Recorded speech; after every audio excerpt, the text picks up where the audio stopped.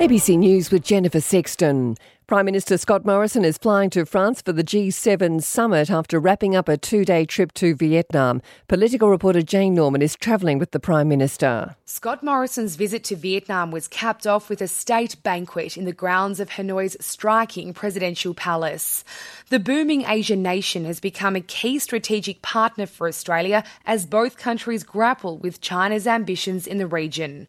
Mr Morrison and his Vietnamese counterpart released a joint statement following their bilateral talks, voicing serious concerns about the tensions in the South China Sea and calling on all parties to exercise self-restraint.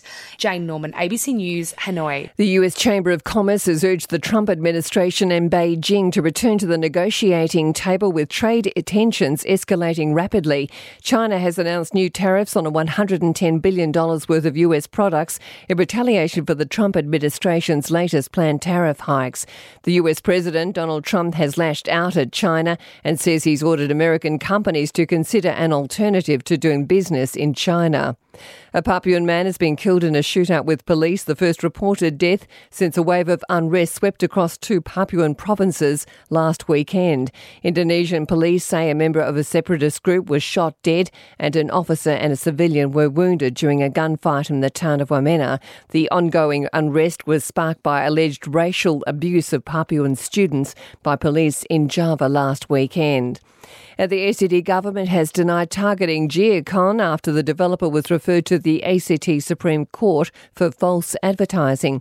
The ACT Fair Trading Commissioner is alleging Giacon misled consumers by claiming light rail would stop outside its Grand Central Towers in Woden and get them to the city in 10 minutes. Giacon released a statement claiming it was being singled out, but in a statement to the ABC, the ACT government said the Fair Trade Commissioner is independent and the government had nothing to do with the decision. This is ABC News.